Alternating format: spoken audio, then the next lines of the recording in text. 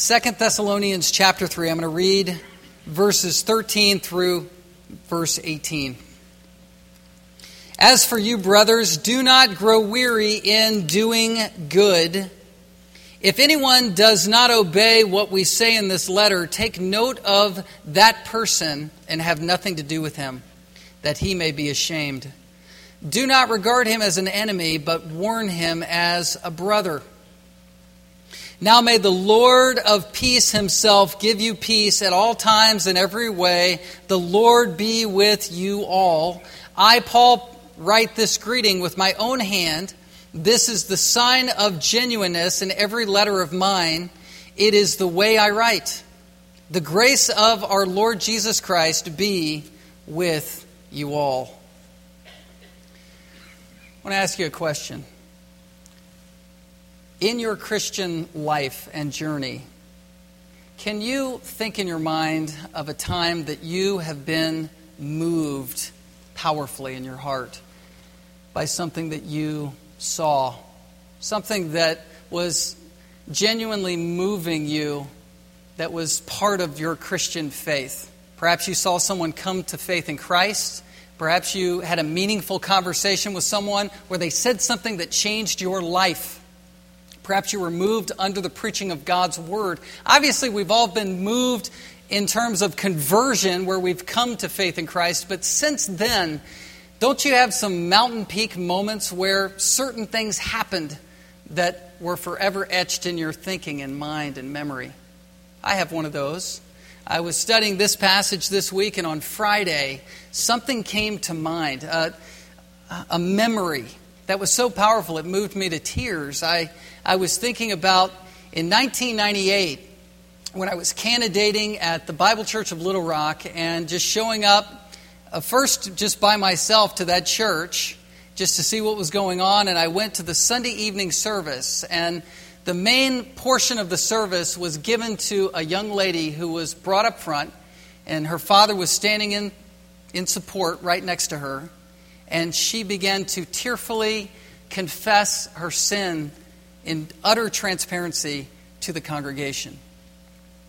And she was confessing that she had become pregnant outside of wedlock, that she had been part of a relationship that had sexual immorality, and this was what was happening, and she was going to have the baby and was repenting to the church and seeking the church's forgiveness.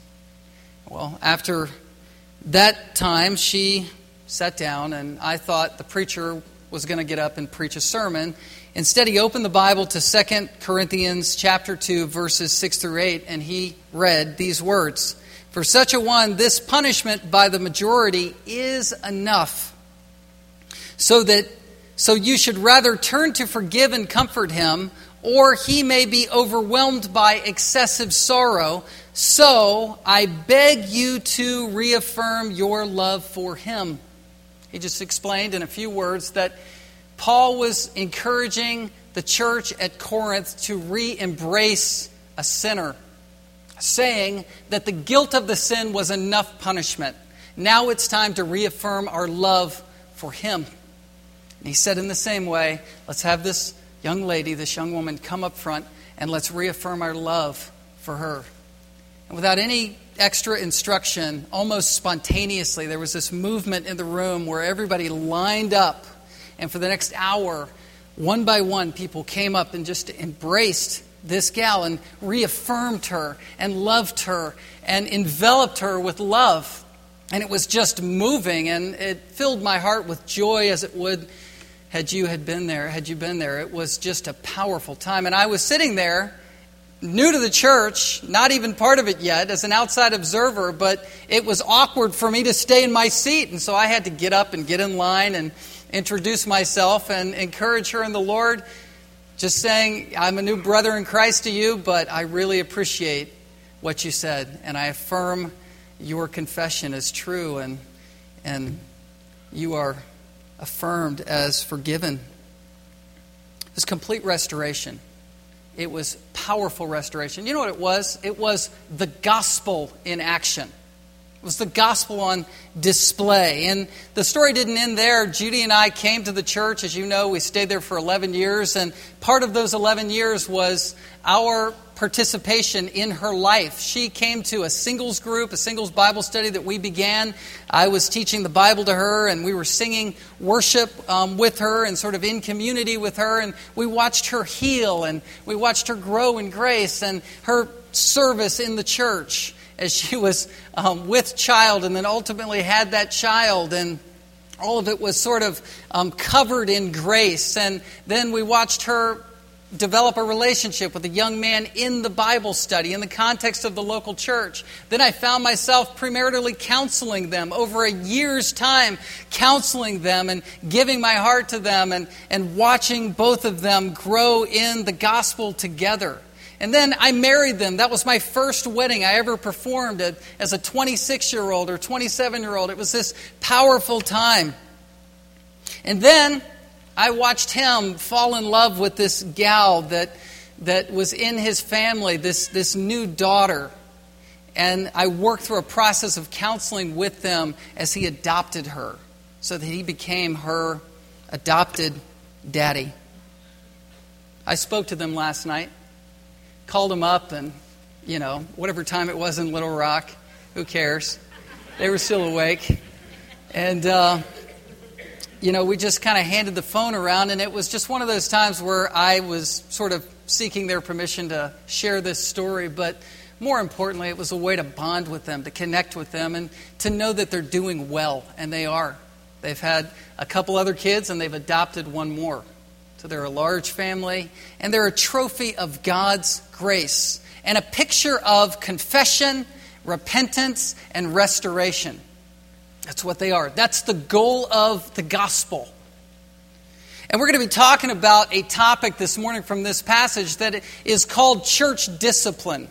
And that often brings a negative connotation with it, doesn't it? Public discipline. But really, maybe we should call it instead biblical restoration, because the goal of ever addressing anyone's sin is to restore them in the gospel, is to bring them into clear fellowship and to promote holiness and safety within the church.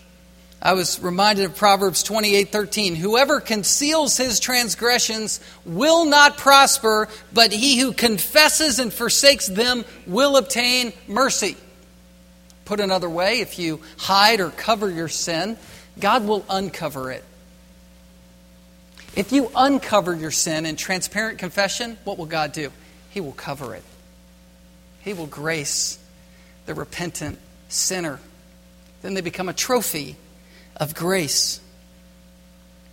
Verses 13 through 15, they line out a path of restoration for people who were in sin in this local assembly, this church in Thessalonica. There were people here who were out of control. He calls them people who were idle, people who were in extreme laziness as a pattern in their life, so much so that they weren't working a job anymore. They were instead abusing church members, living on their finances in the name of Christ,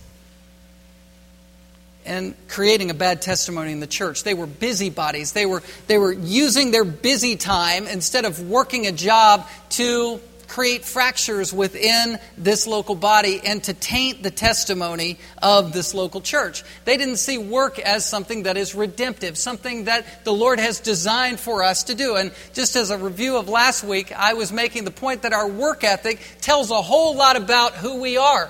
And how we perceive work and what we think about our jobs and our vocation has a lot to do with our attitude in terms of working a job and seeing it as redemptive, as a calling.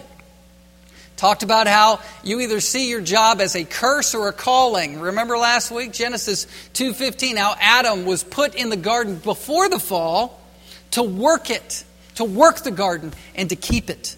Ecclesiastes, it talks about how work is something we should find joy in as it's handed to us from God. Ecclesiastes 2 and 3, we should take pleasure in it as a gift to man. Work is a calling. 1 Corinthians 7:17 through 24, it talks about how whatever calling you find yourself in, see it as an assignment from the Lord. Verse 17, let each person lead the life that the Lord has assigned to him. Do you see your life that way? And that's what these people were not doing. They didn't see work as a calling. They didn't see work as a theater of influence, something where we are salt and light in the world, Matthew 5 says, to walk properly before outsiders, 1 Thessalonians 4, as a way to give glory to God, Colossians chapter 3. Talks about not working for eye service as people pleasers, but from sincerity of the heart, fearing the Lord, how we fear God and give Him glory in everything we do. You say, you don't know my job, you don't know my boss. I don't, but I know your ultimate boss. It's the Lord Jesus Christ. That's who we serve. And these people didn't get that. And it became serious. It became so serious that Paul was saying, listen, there needs to be drastic measures taken with these certain few in the church. We talked about last week, just as a way to kind of recapture verses 6 through 12, several principles, several questions, 8 questions in fact, that sort of diagnose where your heart is regarding work. And that's what Paul is doing in this text. Look at verse 6. I ask the question, are you a godly influence? He says in verse 6, by way of command in the name of Jesus, that you keep away from a brother who's walking in idleness. He's actually saying create distance from that negative influence in the church. There are rare exceptions, but 1 Corinthians 15:33 says, bad company corrupts good morals. So you are who you hang around, and they will sort of influence you. Your friends will influence you to become like the people that you're around. Doesn't take much to figure out what you're becoming. Just look at the friends that are closest to you. Number 2, second question. What is your reputation? Verse 7. Paul is putting himself out there and he's saying, look, imitate us. Imitate our missions crew that came and established your church. We worked night and day. We were not superhuman. We were just missionaries with you, and we were trying to make disciples as an example. Number 3, do you have integrity? Are you the same on the inside as you are on the outside? Are you the genuine thing? And that's what Paul is making the case for in verse 8. Verse 8, he says, we didn't eat anyone's bread without paying for it. We had a good reputation. We had good integrity, and we didn't eat anyone's bread. We weren't a chief. He was a cheat. Remember, he was writing this letter from Corinth and being accused at the church in Corinth of being a robber, someone who was a thief in the church, 2 Corinthians 11:8. Then fourthly, are you driven? In verse 8, he says, we toiled, we labored, we worked night and day. 3 work words in a row where he's saying he was driven. And then verse 9, are you a servant? He's saying he was a servant. He didn't demand payment for giving the gospel, is what verse 8 says. Or verse 9 says.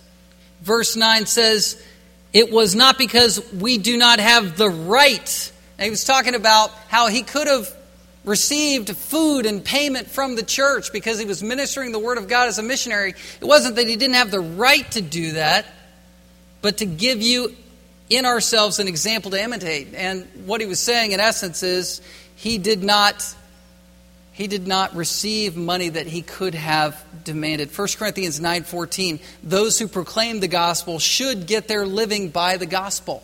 But Paul was willing to forego this payment. He was serving. Number 6, do you sacrifice? Now, where I'm coming from here in verse 10 is Paul said, listen, if you're not willing to work, you shouldn't eat. Now, where is sacrifice in that? The sacrifice is Paul's willingness to sacrifice the relationship he had with this church by laying down a biblical principle. And it was something that he had said ongoingly while he was with them. If you're not willing to work, you shouldn't eat. I mean, he probably was thinking about Proverbs 26, Proverbs 16:26. A worker's appetite works for him. His mouth urges him on. Right? If you're hungry enough, you might get off, go and work, is what the writer of Proverbs says. Number 7, are you making the right investment? You're either a busybody or you're busy at work. Look at verse 11.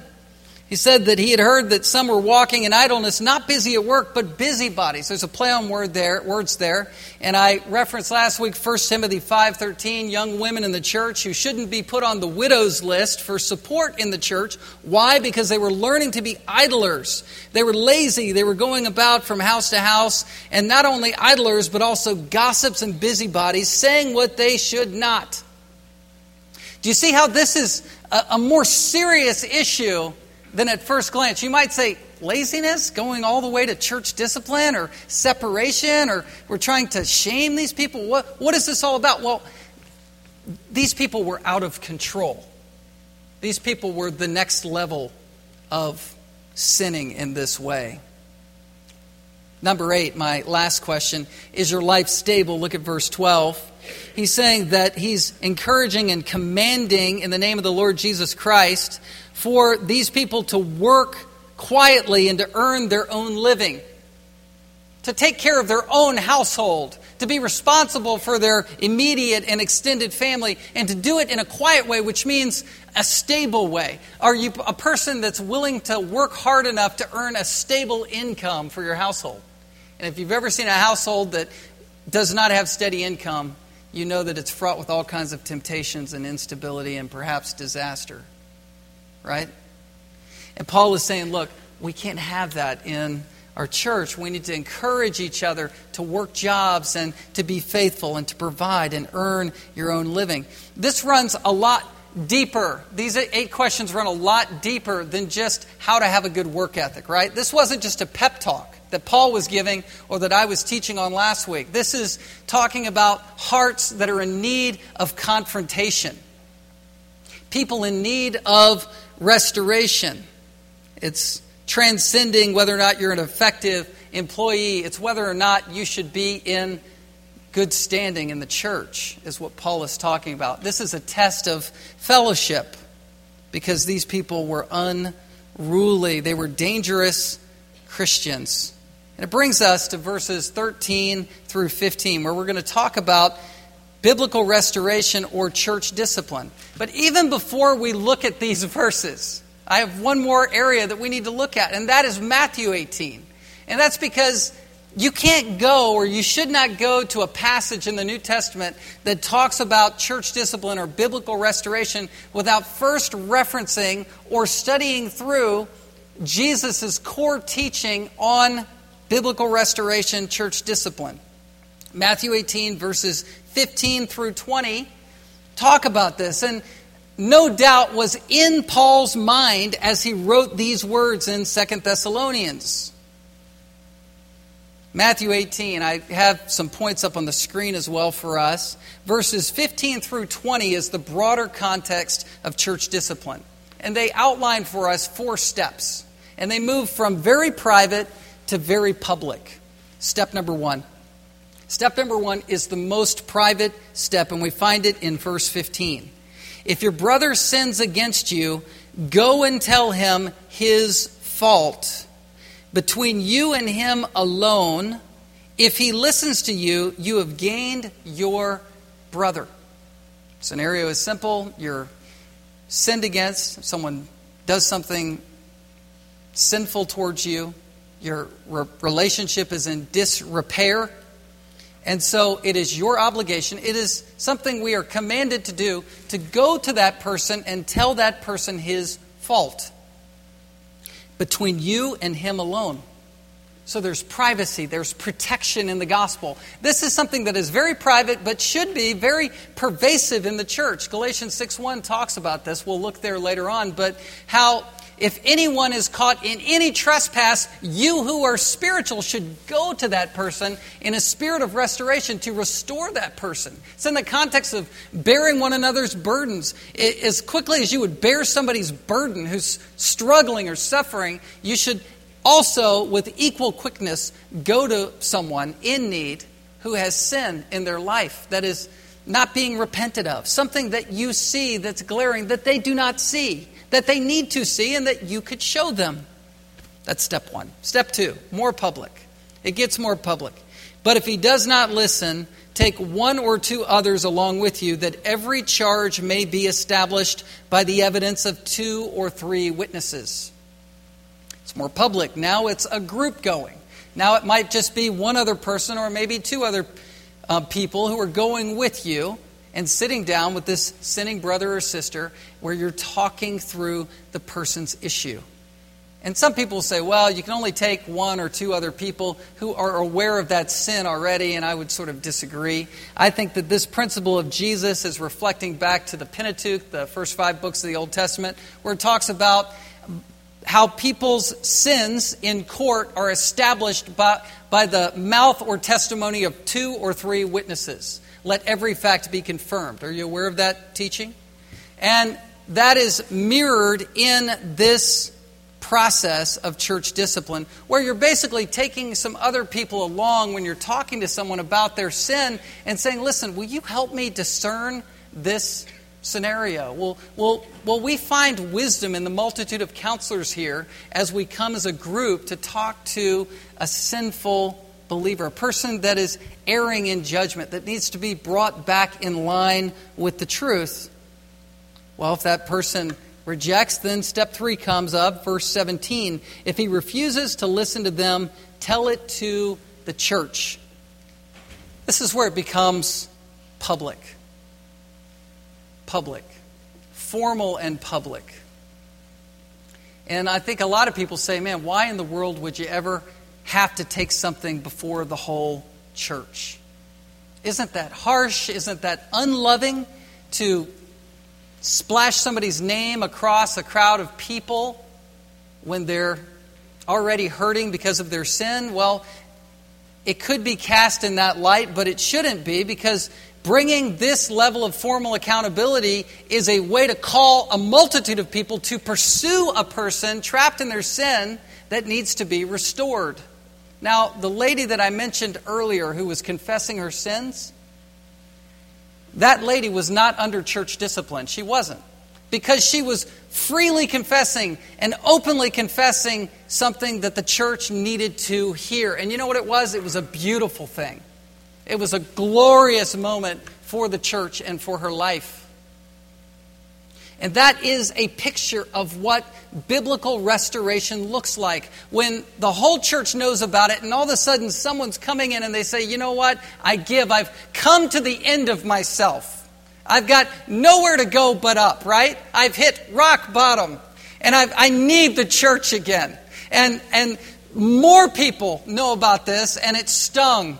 It turned me inside out on myself, but now I'm repenting and I'm being restored, and it's a beautiful celebration. And we'll be looking more at that as we go. Step 4. Step 4 is where the sin remains public. It remains public. What do I mean by that? Well, it's where someone continues to be unrepentant, and ultimately the elders of the church, the leadership of the church, discerns this lack of repentance, and it's where you actually ask someone to leave the assembly until they would repent. It's for the protection of the flock. A little leaven leavens the whole lump. It's so that a person isn't poised to remain in their sins, and for their own good, they need to be taken out of the fellowship so that they can realize what they're losing because of their sin. They need to realize the fellowship meant more to them than they ever realized until they didn't have it anymore. And that's what step 4 is. If he refuses to listen even to the church, let him be to you as a Gentile and a tax collector. We're going to harmonize this with verse 15 of 2 Thessalonians 3, that we obviously still see them as a brother in Christ. We hold hope out for them as a brother or sister in Christ who's in rebellion, but we are keeping them from the privileges of a local church, the Lord's Supper, baptism, the regular preaching of the Word of God, the one another ministry, and the relationships that you find in community. We're starving a person of those things so that they will go, oh, how I want to come back. Now, what's happening behind the scenes? Behind the scenes is verses 18 through 20 in chapter 18, Matthew 18. We see what we're supposed to do in verses 15 through 17, and verses 18 through 20 show us what God is doing in the midst of church discipline. The reason these verses are here, by the way, is to show the seriousness of what is going on when we're trying to restore someone back to fellowship. God is working all the while. Look at verse 18 in Matthew 18. Truly I say to you, whatever you bind on earth shall be bound in heaven, and whatever you loose on earth shall be loosed in heaven. Let's stop there. You know what's going on? When you find yourself confronting somebody about a sin and they are digging their heels in and unwilling to repent, that lack of repentance behind the scene is part of the Lord's work in that person's heart, where that person is bound in that sin. And then when the process continues on, if the person begins to open up and say, you know what, I've come to the end of myself and I need the Lord again, and I want to own my sin, and you've called my bluff and I can't take it anymore, that's the Lord behind the scenes loosing a person's heart. That's the binding and loosing. And I don't know if you've ever been a part of these scenarios, but they're just gut-wrenching, right? They're just awful. Where you see the sin and it's so glaring and so obvious, and you see the damage that it's causing in their life or in their family's lives or in the church, and you call a person and they continue to rationalize it away and say, let's not deal with it, or it's not really that big a deal. But this window into what is happening behind the scenes shows us the significance of how serious the Lord takes church discipline and how serious He is about the holiness in the local church that needs to be maintained. Verse 19, and again I say to you, if two of you agree on earth about anything they ask, it will be done for them by my Father in heaven. This is talking specifically still about church discipline. This isn't talking about just having a serious next level prayer meeting because two of you gathered together. And, it's like we're agreeing on something and so magically it's going to happen. No, it's the idea that in church discipline, when two or three are working with someone to bring them to restoration, to get them to see the gospel and how they need to repent, when you're doing that, the Father is uniquely involved in heaven. He's doing it behind the scenes. In verse 20, for where two or three are gathered in my name, there am I among them. That's Jesus Christ saying, I will promise a special presence. I will be there with you through something that is this very difficult thing. You ever been through it? You might be sitting here listening to Matthew 18 and thinking, man, I know that there is something that I need to respond to in my own life. There's someone who's a straying lamb. One from the 99 has strayed away, and I need to go to that person. Perhaps the Lord is prompting you to do that, and you need to respond. You need to seek someone out who needs to be restored, or perhaps you need to be restored. And this process maybe strikes fear in your heart, but maybe it's the Lord's way of sobering you towards repentance.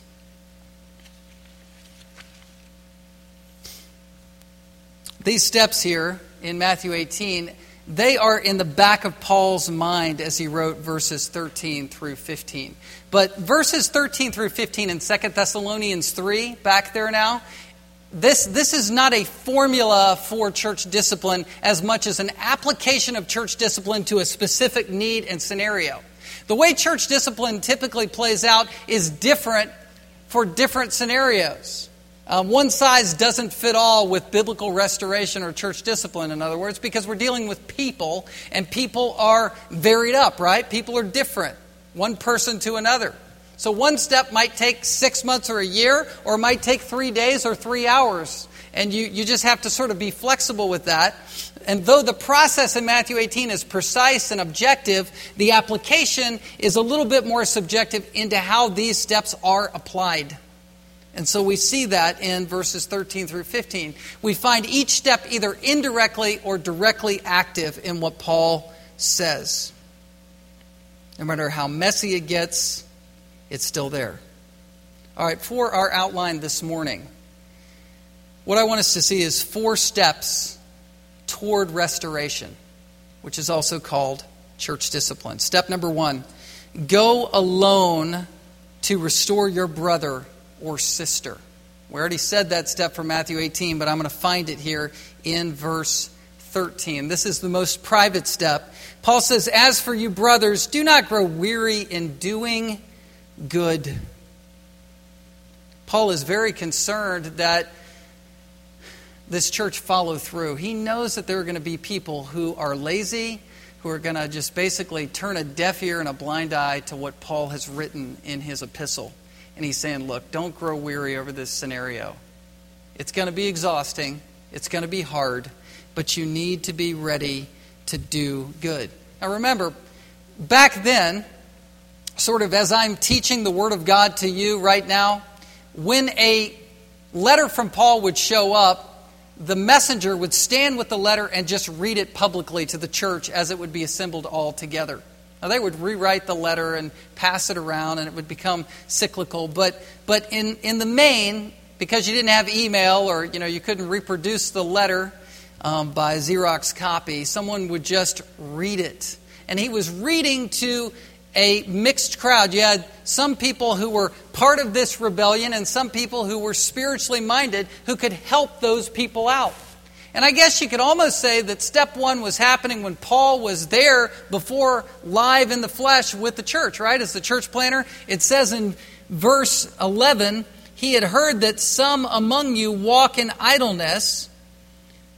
But before that, in verse 10, he said that he was giving the command, if anyone is not willing to work, let him not eat. So in other words, when he was with them, he was commanding people, part of step one, hey, look, if you're not working, you don't need to eat. You don't need to be part of the love feast today. You need to get a job. And he was doing that, and he was modeling what it meant to work and to make your own money. He was doing that. He was living it out, but he was living out step one. And really, as we go into verse 13, someone who would be hearing this letter once again with full apostolic authority that's coming down to them, that person privately could repent. As if Paul himself is confronting them one more time privately through the letter. It's part of the dynamic, part of what's going on. The church was called at the same time, in general, not to grow weary, but to be willing to follow through and help these people out that needed to be restored. There's also another sense to doing good here in verse 13. Don't grow weary in doing good. It's the idea that, you know what? There are some people in the congregation and perhaps in the network of people around Thessalonica that need to eat legitimately. Like we just talked about at Mountain View. There's a legitimate need to feed people who are in need. We shouldn't let people go hungry. John Calvin was one of the commentators I read this week that just said, look, this means that the church, in the midst of the call to hold the line on people who are lazy, that shouldn't undo the command to reach out to the poor and needy that definitely need food at the same time. Matthew 25 is where Jesus said, if you've done it unto the least of these, those who are hungry, you've done it unto me. At the same time, the church should not grow cynical or weary with people who were abusing others, who were sponging off of others. And it's a call to keep our hearts, as the Puritan Richard Sibbes put it, in warm spiritual exercise. That's part of what we're doing right now. We're opening ourselves up, our hearts up to the Word of God to keep it warm. And that's what Paul is saying here. It's a call to, as I mentioned before, Galatians 6:1, to restore people in a spirit of gentleness. We're not called to be the Gestapo or the police, right, in the body of Christ. We're not going out as heresy hunters, headhunters, or people who are trying to overly scrutinize other people. We're just trying to be available, right, as the body of Christ for each other. Galatians 6:1 again, it says, if anyone is caught in any transgression, any kind of sin, you who are spiritual, those who are spiritually minded, need to go to that erring brother to restore him in a spirit of gentleness. All the while keeping watch over yourself lest you too be tempted. You don't want to be dragged into the same sin, right? But at the same time, it's our responsibility to be all about step one. I've heard it said, step one should be going on all the time. Should it not? It should be going on all the time. At some level, we need to be in a community with each other where we are willing to bring up sin issues. And the more that you have transparent relationships, the easier step one goes. Because it's easier to say, you know what? Have you ever been called on the carpet with something? An attitude, something that might be called a lesser sin, but you go, man, I get that. I didn't see that in my life before, but now I do. Thank you. Thank you for being a part of my life in that way. That's step one. Step two. Go with someone else to restore your brother or sister. Going with someone else. Verse 14, if anyone does not obey what we say in this letter, take note of that person. Let's stop there. It's going with somebody else. Remember, Paul, he's written this letter. It's inspired. And he's saying that there's going to be some people who are idle in the church who are going to buck the system. They're not going to budge. And he's saying that you should go as a group and restore that person. He's commanding involvement in the lives of the people.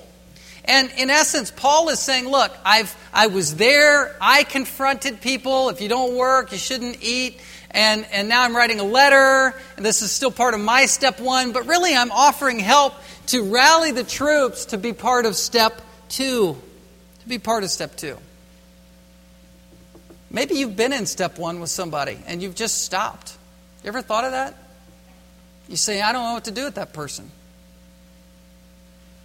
Perhaps you should get somebody else that you respect, who's spiritually minded, and have a conversation with that person again.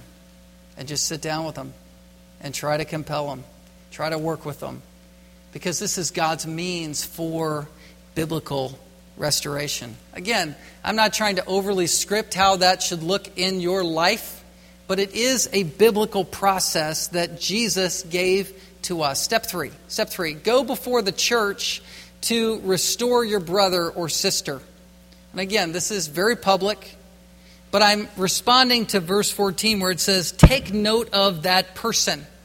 Take note of that person. Could be that the elders at this point in the process are writing that person down on a prayer list, that we're now making a concerted effort to pray for a person, that their heart will be loosed and opened up to the gospel and that they would be restored. It's formal now. It's what 1 Corinthians 5:11 talks about. In 1 Corinthians 5, Paul was bearing his heart to the church, saying, look, there are people in the church who are being sexually immoral, and they're doing things that reach a level that are beyond what the pagan Gentiles are a part of. I mean, there's idolatrous people who don't know the Lord. And this is happening in the church, and it's wicked, and it's inner family stuff, and it's something where we need to call a person by their name and say they are now called a so-called brother, as the New American Standard Version puts it. They're a person who is a brother in Christ, but their life is not matching up with their profession. This is where it becomes formal, and I think sometimes we say, man, that seems so cruel. But the demand that's placed on church discipline or biblical restoration when it goes public is this. It's got to be done in a spirit of humility, gentleness, and Galatians 6:1 would say, each one looking to your own self with a spirit of self-examination, a heart of restoration, a desire to bring people back right. That's what this is all about. It's to get people to where that lady was that I first mentioned, where she's in full confession. She's wide open. I've seen it happen. I've seen a young man come to the elders and say, listen, you don't know what I've been a part of, but I've come to the end of myself, and I'm repenting. I've seen it. I've seen it happen. I've seen young women come in meetings and say, I need to repent. I need to stop this sin, and you need to know about it. I've seen restoration happen publicly and on private levels, and it's powerful. But sometimes it takes this level of accountability. One writer put it this way. He said, there are some people who are incapable of repenting without exposure. They're just locked in. And maybe we have the answer for certain people, but we just aren't willing to go there sometimes. Step 4. Go outside the church to restore your brother or sister. We find this at the end of verse 14 going into 15. It says, and have nothing to do with him, that he may be ashamed. Let's stop there. This kind of looks back to verse 6 where it says to keep away from a brother who's in that idle phase, that lazy, out of control phase. You're making some separation there in verse 6. Maybe you're not fellowshipping as much with that person. You're not acting like things are totally normal with that person. But this step now in verse 14 is talking about step 4 in church discipline, where you literally instruct a person that they are now no longer part of the local church. They are outside of the church until they would repent. The word for have nothing to do with is literally do not mix it up with that person. Do not mingle with that person. Do not have common Christian fellowship with that person. It's more than what verse 6 is saying. It's removal. And it's to create an effect. It's so that that person will be ashamed. You say, what in the world is going on here? You want someone to be ashamed of their sin? Absolutely. The original language is that a person would turn inside out. You want a person's heart to be wrung out for their own good.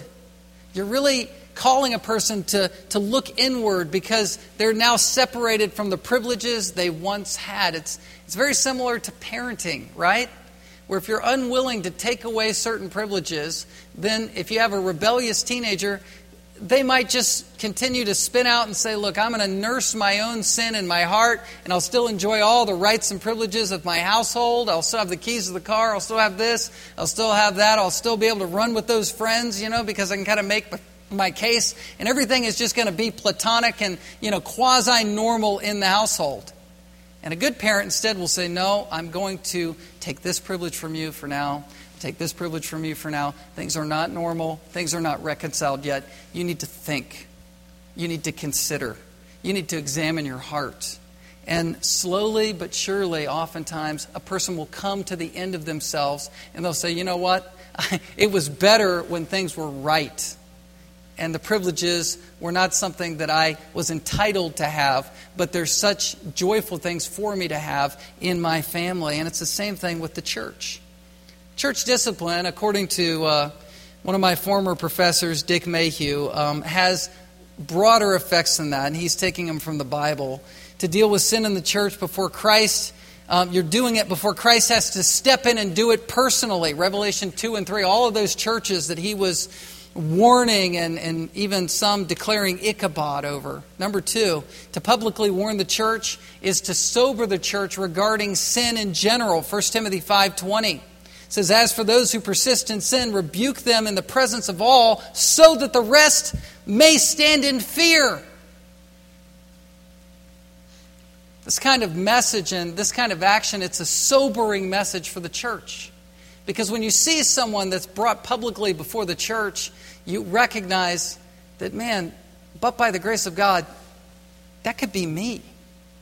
I am 3 decisions away from that being me, and it's not beyond me to rationalize why I did it and to run, and people come and I rebuff them, and then all of a sudden they're willing to bring my name up front. That's what 1 Timothy 5 is talking about. That kind of godly fear. It's also to prevent desecrating the Lord's table, 1 Corinthians 11, to restore unhindered fellowship, Galatians 6:1, that we've talked about already.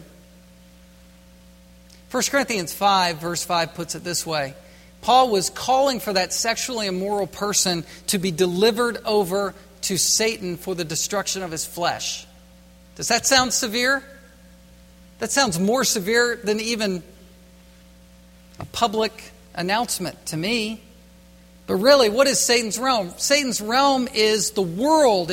He's the prince of the power of the air. He's the God, lowercase of G. He's the lowercase g God of this world. And when you say, look, you need to now be separate from us as a local church, you can't worship with us now until you repent, you're delivering that person over to the world's goods and the world's way of satisfying the soul. And a person, hopefully, as a believer, comes to the end of themselves where they try to replace their fellowship with worldly people. They try to replace taking the Lord's Supper with taking drugs or basically replacing God with cheap substitutes that are idols from the world, and they find them completely unsatisfying ultimately, right?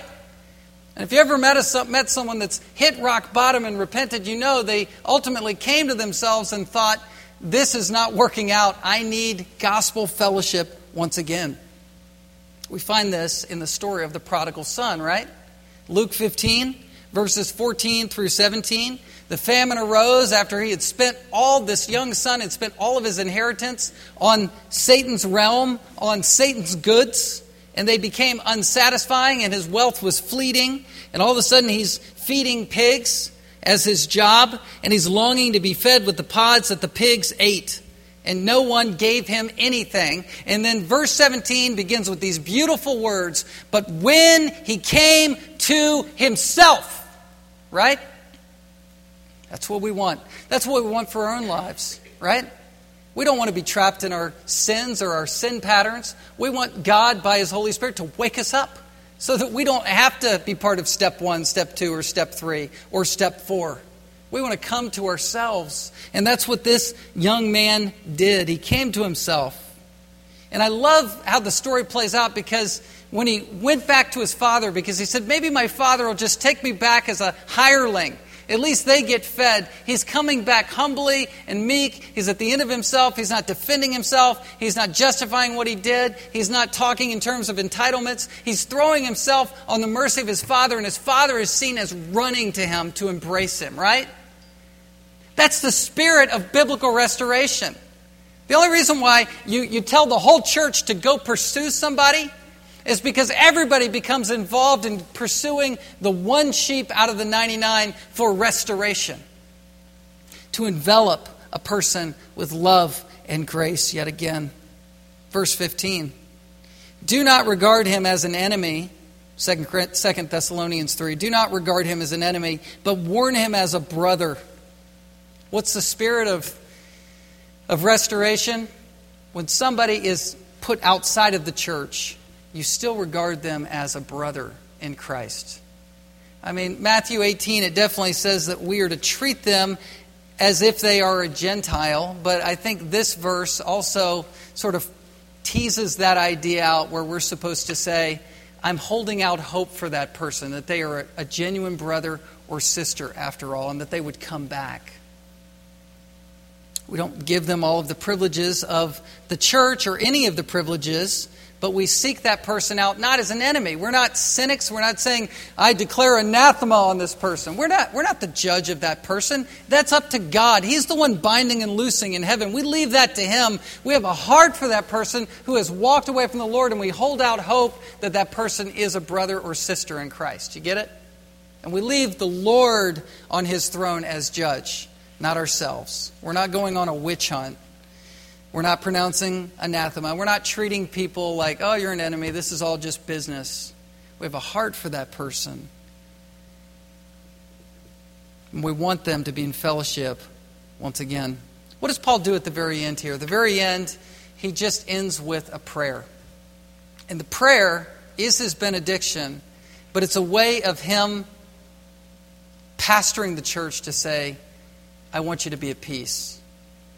I want this to be active in the church. So he just breaks out into a benediction prayer. Now may the Lord of peace Himself give you peace at all times in every way.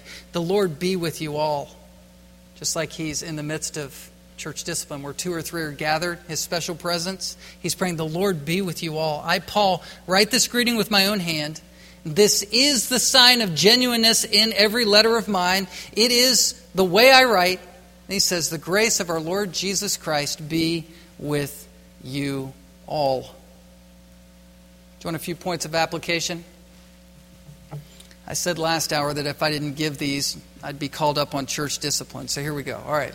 Even though we're after the hour, take home points. Number 1, restoration meant some level of community. Think about that. When you see people restored, they're restored in the context of transparent relationship. You expect to grow through transparent relationships. That's what makes church discipline or biblical restoration work, is it comes through the context of knowing people. They know your sin. You're not going to be called on the carpet if you don't know anybody. And you're not going to be able to help anybody if you don't know them. So it's important to get to know people in the context of the gospel. Number 2, restoration meant some level of separation. In other words, you can't expect to grow when you're ignoring sin. Bad company corrupts good morals. Sometimes some healthy separation breeds conversations for restoration. You can't ignore sin if you're going to be part of the process of restoring people. Number 3, restoration meant some level of obedience. Matthew 18 and 1 Thessalonians chapter 3 is non-negotiable. This is what we are to be a part of. It's being obedient. It's being willing to talk about sin as a normal and regular part of our conversations. The more normal and natural it is to ask someone how they're doing spiritually, how's their life, one-on-one conversations around a cup of coffee where you really zero in on something, anger, you zero in on lust, you zero in on how someone's handling their money, you zero in on anything, and you begin to talk about it, and that all of a sudden introduces a step 1 process, and that's just part of normal fellowship in the Christian conversation. It's part of how restoration comes through community. It's obedience to do this. Number 4, restoration means extraordinary levels of joy. You want joy in your life? You be part of this. Seeing someone restored is the height of Christian joy. I see this exampled in the parable in Luke 15. It precedes the parable of the prodigal son, but in Luke 15, 4-7, Jesus is teaching, what man of you having 100 sheep, if he has lost one of them, does not leave the 99 in the open country and go after the one that is lost until he finds it? Now watch this. Verse 5. When he has found it, he lays it on his shoulders, what? Rejoicing. Rejoicing. This is how we find joy in our lives. We restore people. We see restoration. We pray for it. Verse 6, when he comes home, he calls together his friends and his neighbors, saying to them, rejoice with me. Rejoice. I found the sheep that was lost. Verse 7, just so I tell you, there will be more joy in heaven over one sinner who repents than over 99 righteous persons who need no repentance. Repentance, restoration equals joy. This is Christian living. This isn't just the exception in our Christian lives. This is part and parcel of who we are and what we're all about. This is how we adorn ourselves with gospel doctrine, with truth. This is how we wear the gospel. This is how we live and breathe the gospel, because we believe the gospel is changing us and can change other people. That's why Paul commands that we put it into play. Let's obey his commands with joy for the purpose of rejoicing as we see biblical restoration. Let's pray. Father, we thank you for time in your word, time to sink our teeth deeply into one of your letters, one more of your letters in 2 Thessalonians. We thank you for this journey and teaching.